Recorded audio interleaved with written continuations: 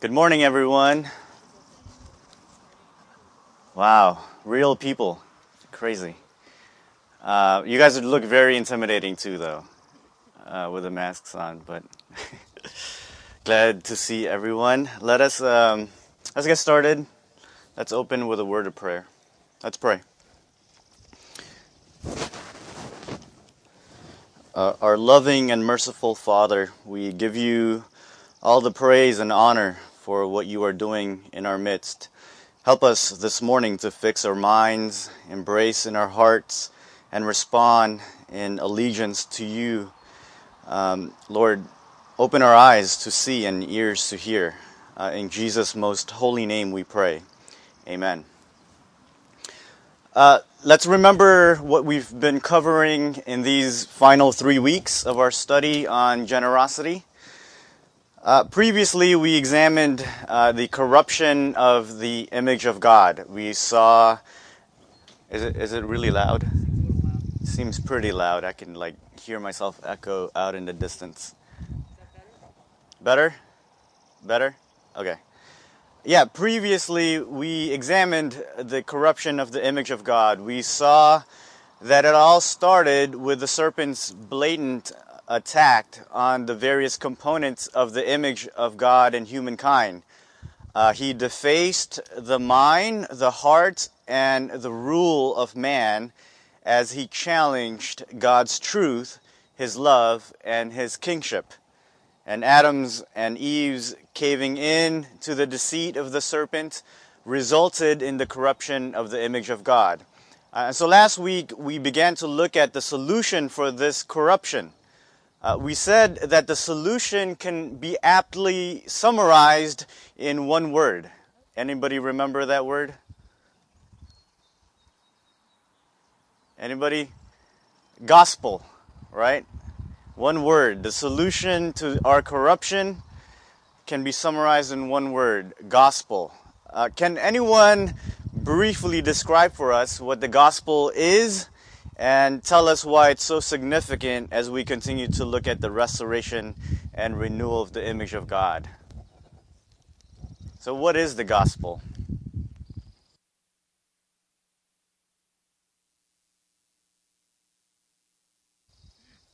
Yeah, what's good news about Jesus Christ? His life? Yeah, nice. Why is that so important as we continue to look at the restoration and renewal of the image of God?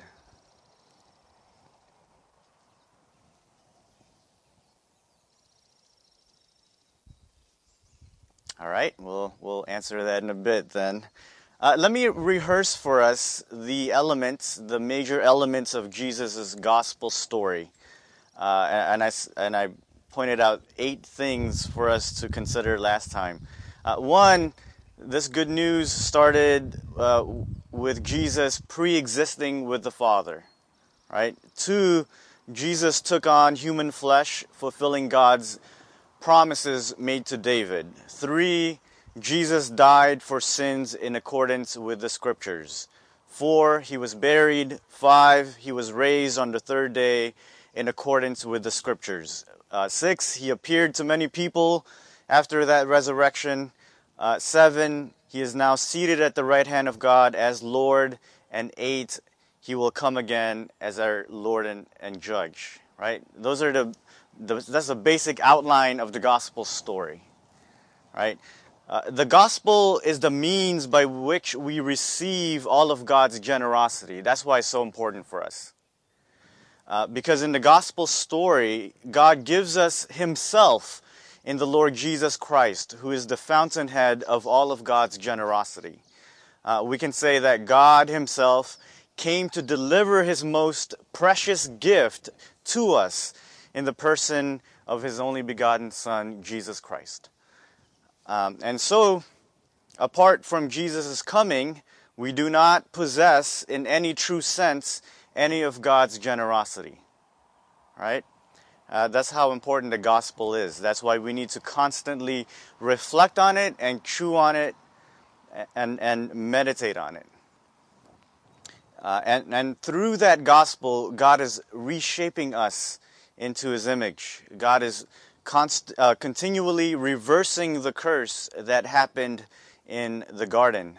In other words, God, through the gospel of Christ, is in the business of undoing what went wrong. In the gospel, we are being renewed to look more and more like Jesus. Last time, we focused on the restoration of the mind. This morning, we are focusing on God's restoration of the heart. We are asking, what has the Lord done to undo the corruption that took place in the garden? How is God recentering the human heart to love in light of being generously loved by Him? Or in John's vocabulary, how do we love because He first loved us? Right? And again, we've been focusing on one aspect of the image of God at a time, but we don't completely divorce one aspect from the rest of the other ones. We don't divorce the heart from the mind and the will. We are simply making a distinction for clarity's sake, but we don't divorce them. They all go together. They are mutually informing. As one is affected, so are all the others. This morning, our big idea is simply this. Jesus Christ, as the true priest of God, is restoring in human beings the abundant love of God. All right, I'll say that one more time. Jesus Christ, as the true priest of God, is restoring in human beings the abundant love of God.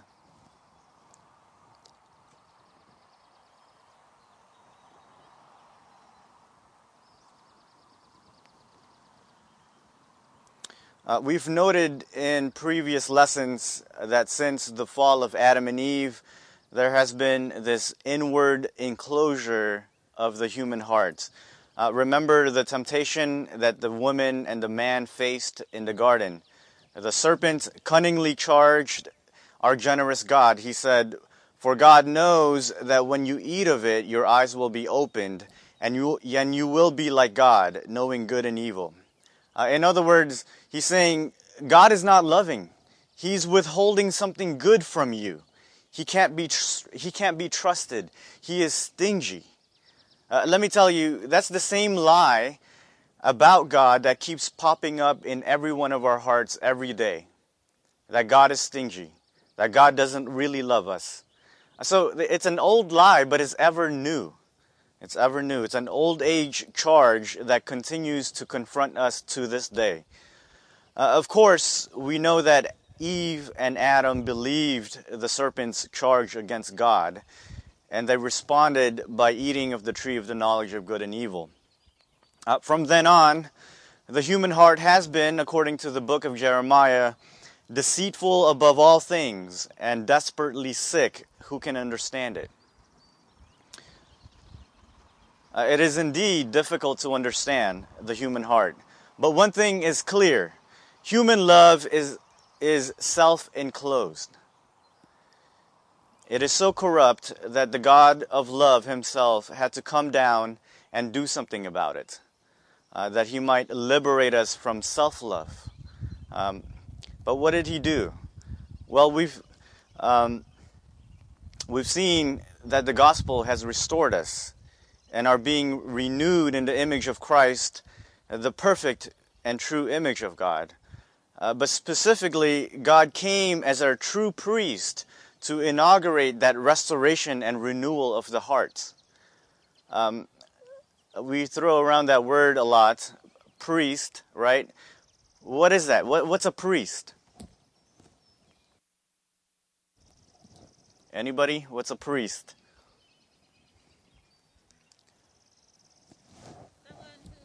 Someone who goes to God on behalf of the people. Yeah, that's good. That's good. A mediator? Good.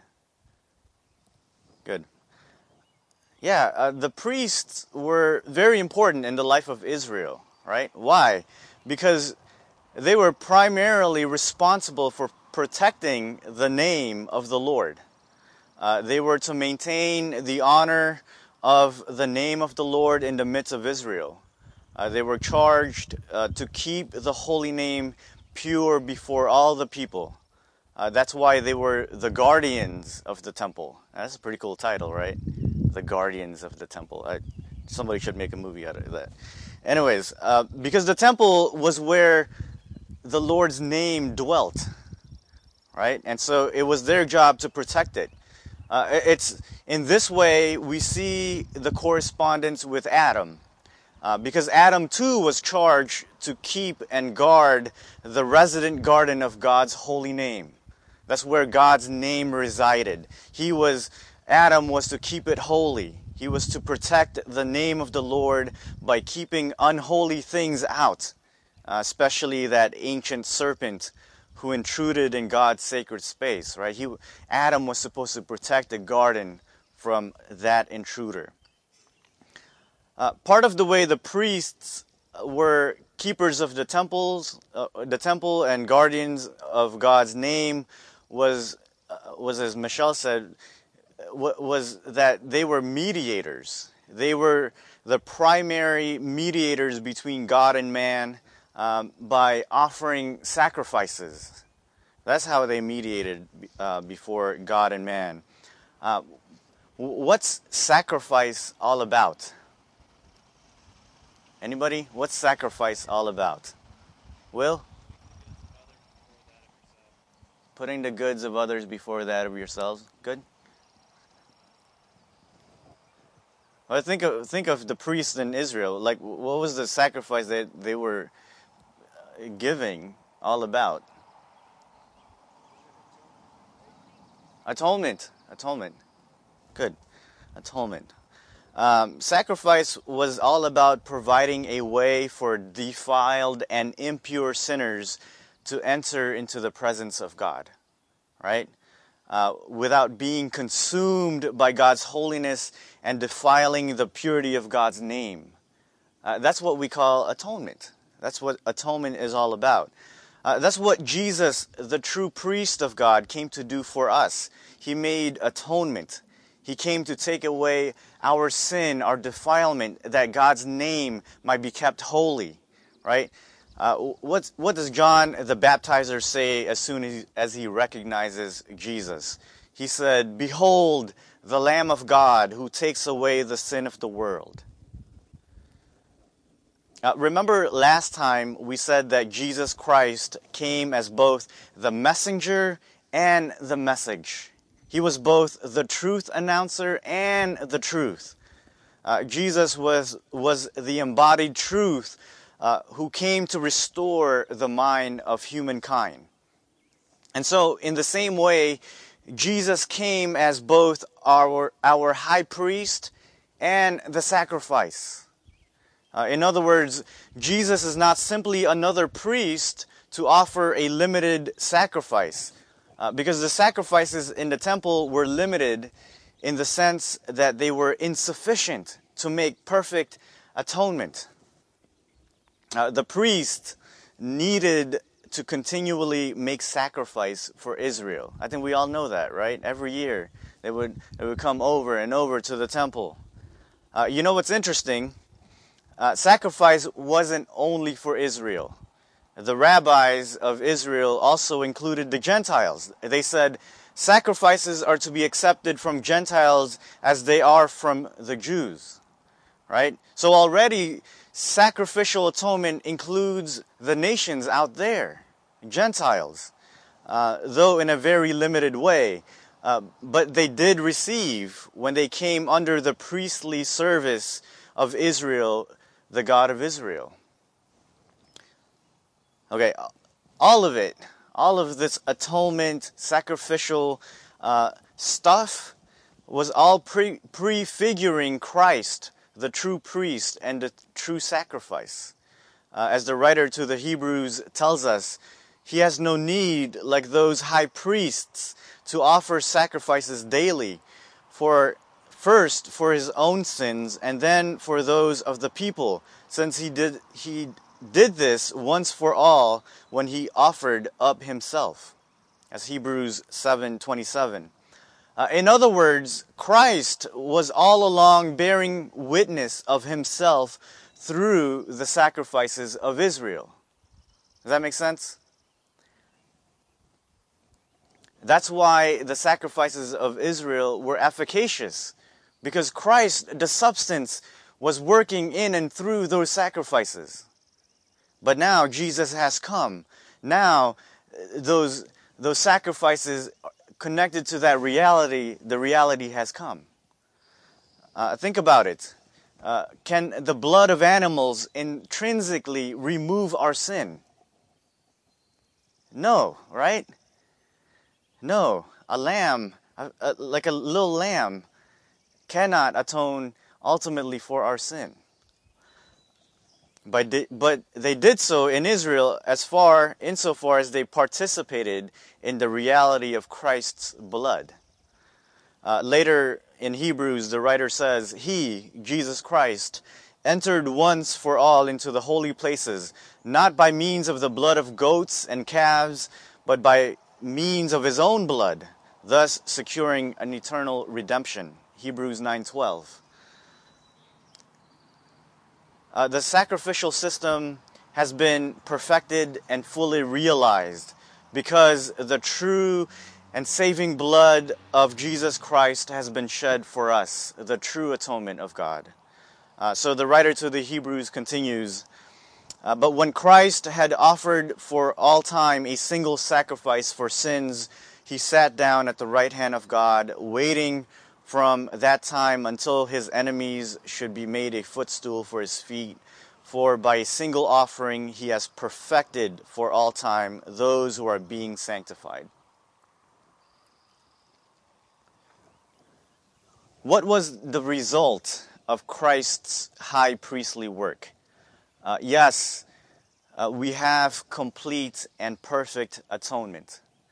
Our sins are covered in the blood of the true Lamb of God. But something more happens. According to the writer to the Hebrews, again, Christ's work makes us bold to enter into the presence of our Lord. So it's not simply that our sins are washed away and cleansed, but we get to enter into God's presence with boldness as a result of his sacrifice for us. That's an amazing thing if you think about it. Once a year, only once a year, did the high priest go into the most holy holy parts of the temple. And now we, covered under the blood of Christ, get to go into that presence every day. Listen to what the writer to the Hebrews goes on to say. In fact, let's turn there. Let's turn to Hebrews chapter 10. I'll be reading verses 19 through 25.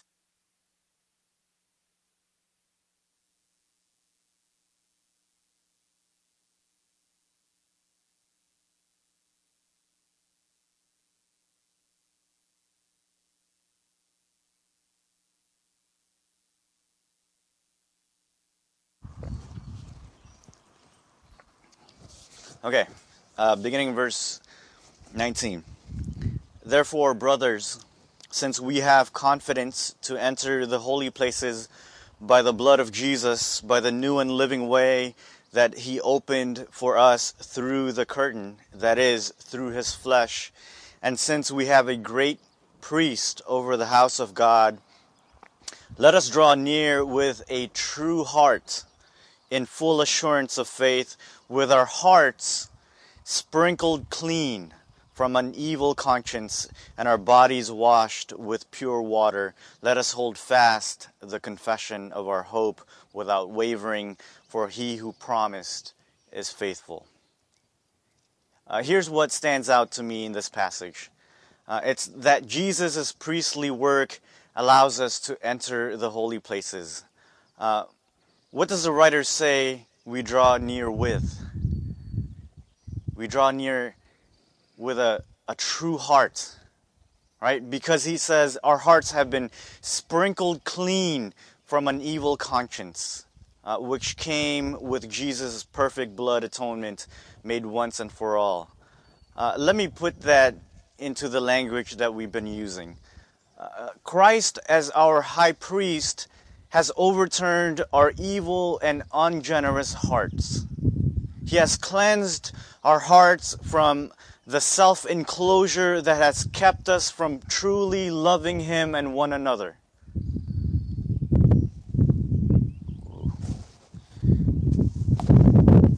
Sorry, the wind.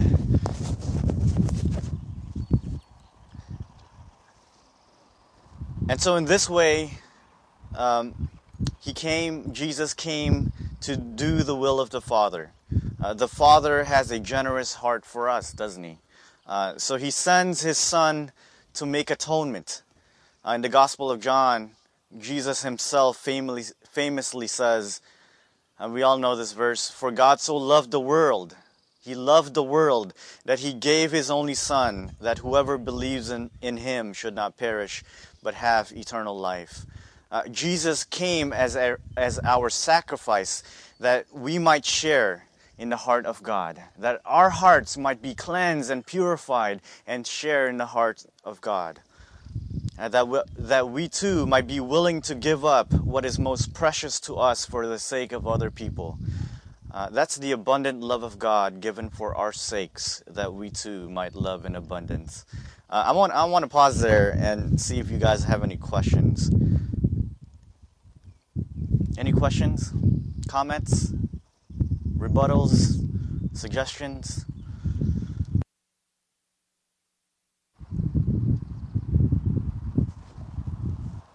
We're good? Nothing? You have to unmute us.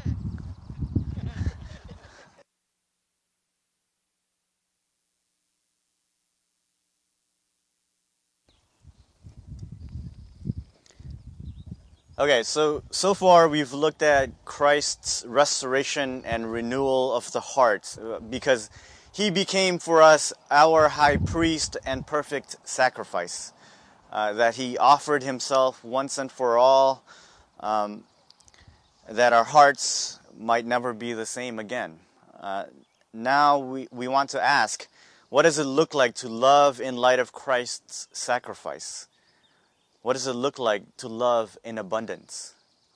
Let's go back to Hebrews 10 again. Let's look at verses 24 and 25. The writer to the Hebrews says, "And let us consider how to stir up one another to love and good works, not neglecting to meet together." Praise the Lord, we get to meet together today, as is the habit of some, but encouraging one another, and all the more as you see the day drawing near. Notice what the writer calls us to do in light of our hearts being cleansed and purified. He doesn't say, now go back to the way you once lived. Now it doesn't matter how you behave with other people. Right? He doesn't say that. He says to consider, to think deeply of how you might stir up one another to love. To love. Because that's consistent with a true heart, a purified heart, isn't it? But how do we do that? Well, we don't do it alone. We don't do it alone. We never love in isolation. We true love happens in community. We love in the context of being around one another. And not only do we come together to worship, right? We come together to stir up one another in love. That's part of the reason why we gather together. If I could put it differently, we are to gather together to reflect an abundant kind of love to each other for mutual encouragement. Beloved, we have to cultivate a heart of sacrifice that we might reflect God's generous love in Christ. Let me tie this into one of the offices of our church, right? Our deacons. What's a deacon? Go ahead and unmute everybody. What's a deacon? I don't want to ask Steve.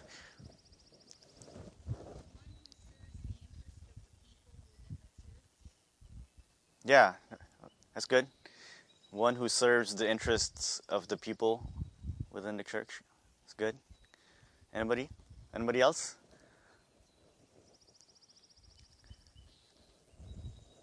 It's is it the glorified custodian? No, the deacons took over the priesthood in a sense. Leaders, sacrifice, and service. All right. That's good. That's good. Okay. Deacons, again, are not glorified custodians. They're not here just to clean up, just to clean pews and bathrooms or take care of the building maintenance. That's not their jobs, right? That's not their primary jobs. That's all of our jobs actually, but that's not what deacons are all about. Um, Cultivating love is the primary duty of our deacons. Deacons are called specifically by our Lord to promote and cultivate a heart of abundance in the people of God. We encounter this when deacons were first established in the church. In Acts chapter 6, the apostles were busy with preaching and teaching the Word of God. But what happened there in the early church? Well, apparently the Hellenist widows were being neglected. They weren't getting their portion of food to eat. So what happened? The Hellenists began to complain to the apostles. But that would have kept the apostles from doing their jobs, from preaching and teaching. So here's what they said to the congregation, the apostles. Therefore, brothers, pick out from among you 7 men of good repute, full of the Spirit and of wisdom, whom we will appoint to this duty. But we will devote ourselves to prayer and to the ministry of the word. Notice the apostles, they don't spurn the widows. They think it's actually an important thing to attend to the needs of the needy, to those who are in need. But they, as apostles, had a different role. They were called to preach and spread the teachings of the Lord Jesus. Nevertheless, the care of the physical needs of the people was so important that certain qualified men were designated to serve. Why? Why was it so important that Hellenist widows would get something to eat? Why was it so important? Well, because serving is an act of sacrifice. Paul says in Romans 12, I appeal to you, therefore, brothers, by the mercies of God, to present your bodies as a living sacrifice, holy and acceptable to God, which is your spiritual worship or service. I mean, do you see that connection? Embodied service to one another is sacrifice to God. In this way, our deacons mirror the priests in Israel. And we do the same when we follow in their footsteps. We act as priests of the Lord, guarding the temple. We become guardians of the temple. This is why we're told after the deacons were chosen, Acts 6, verse 7, and the word of God continued to increase, and the number of the disciples multiplied greatly in Jerusalem, and a great many of the priests became obedient to the faith. I mean, no wonder if sacrifice is connected to service and deacons are connected to that the priests of Israel would come and follow Jesus and see in that ministry their own ministry. I mean, isn't that amazing? If you were a priest of Israel and all of a sudden you see a Gentile doing the same thing that you're doing, protecting the name of the Lord by serving as you serve, I think that's a great witness. It's a great witness to them. Okay, but what happens when things get hard? When it's hard to serve, right? What does it look like to love when it seems like there's absolutely no reason to love? when things seem scarce.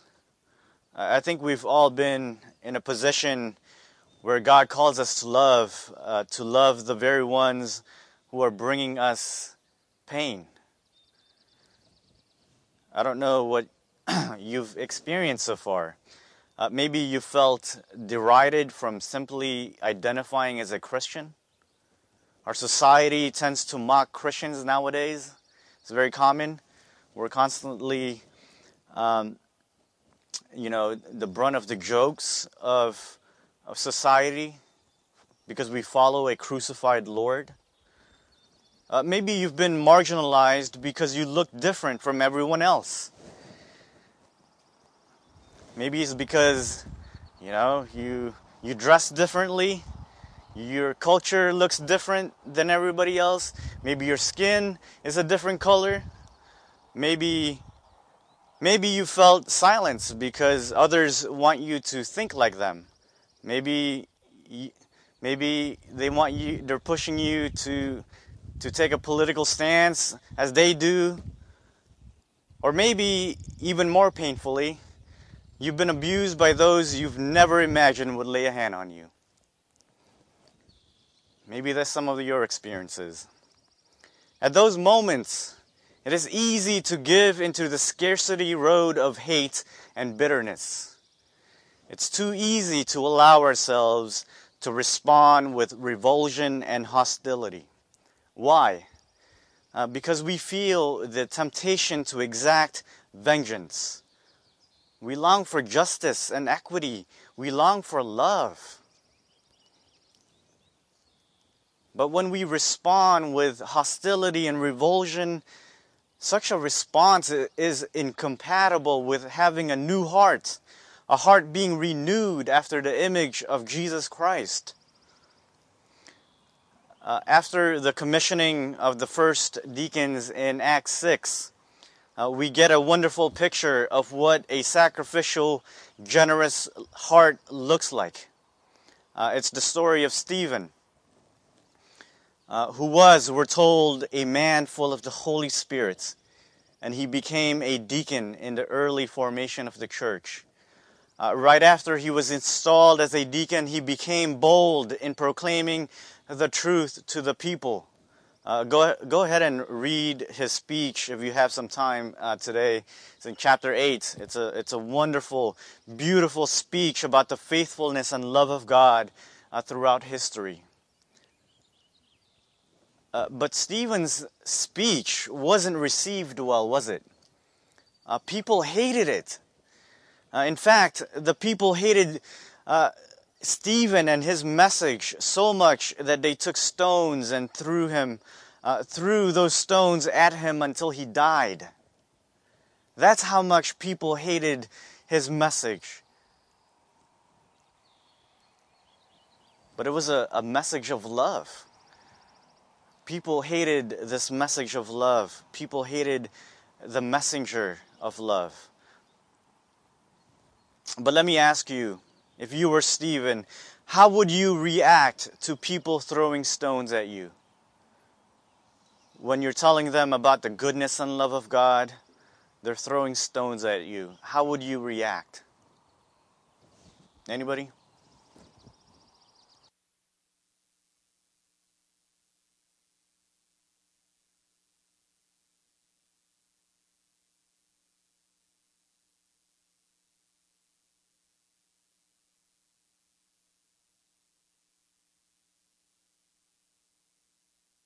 It would be very difficult to respond the way Stephen responds. Let me tell you, it's not in us to love at a moment like that, when stones are being thrown at you. I mean, I don't know about you. I might throw stones right back at them. But Stephen's heart was a heart being renewed in the generous image of God. That he put others above himself, even in the face of ultimate scarcity. Look how powerful this deacon's love was, even as he was being hit with stones of brutality. Luke records for us in Acts 7, at the end of the chapter.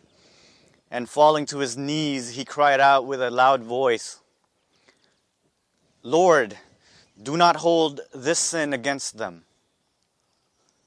And he had said this, and when he had said this, he fell asleep. You see, Stephen was a man deeply convinced that God generously loved him, despite having rocks thrown at his head. But I want you to notice, Stephen doesn't just bear and grin it. No, he actually prays for the very ones who are throwing stones at him. Lord, do not hold this sin against them. Who does that sound like? Jesus. It sounds like our Lord Jesus, doesn't it? Jesus said the same thing while he was being crucified by the very people he came to save. As he was being nailed to that cursed tree, he said, Father, forgive them, for they know not what they do. Beloved, that is the generous love of God. It speaks forth forgiveness in the midst of death. Saints, that was our hatred that put him there. And he said, Father, forgive them, for they know not what they do. So the question is, how do we respond to a love like that? To be honest, I see a lot of us aren't willing to even listen to one another. How do we love in light of the cross, let alone sacrifice for one another? Right? We need to constantly take ourselves back to that cross where our high priest was nailed for our sins. Can we not overlook little sins of other people against us?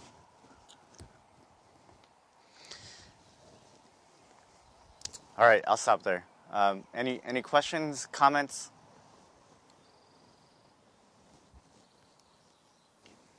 Nope. Let's go ahead and close in prayer then. Our Father, we give you all the praise for revealing to us the gospel of Jesus Christ. That in the gospel we have been restored and are being renewed more and more to live a life of generously loving others because you have first generously loved us. Be with us now as we prepare our hearts for worship. May you once again stoop low to us and meet us where we are. Expand our hearts that we might give ourselves in sacrificial service and love to one another. May we love generously and extravagantly like Jesus loved us. In his loving name we pray. Amen.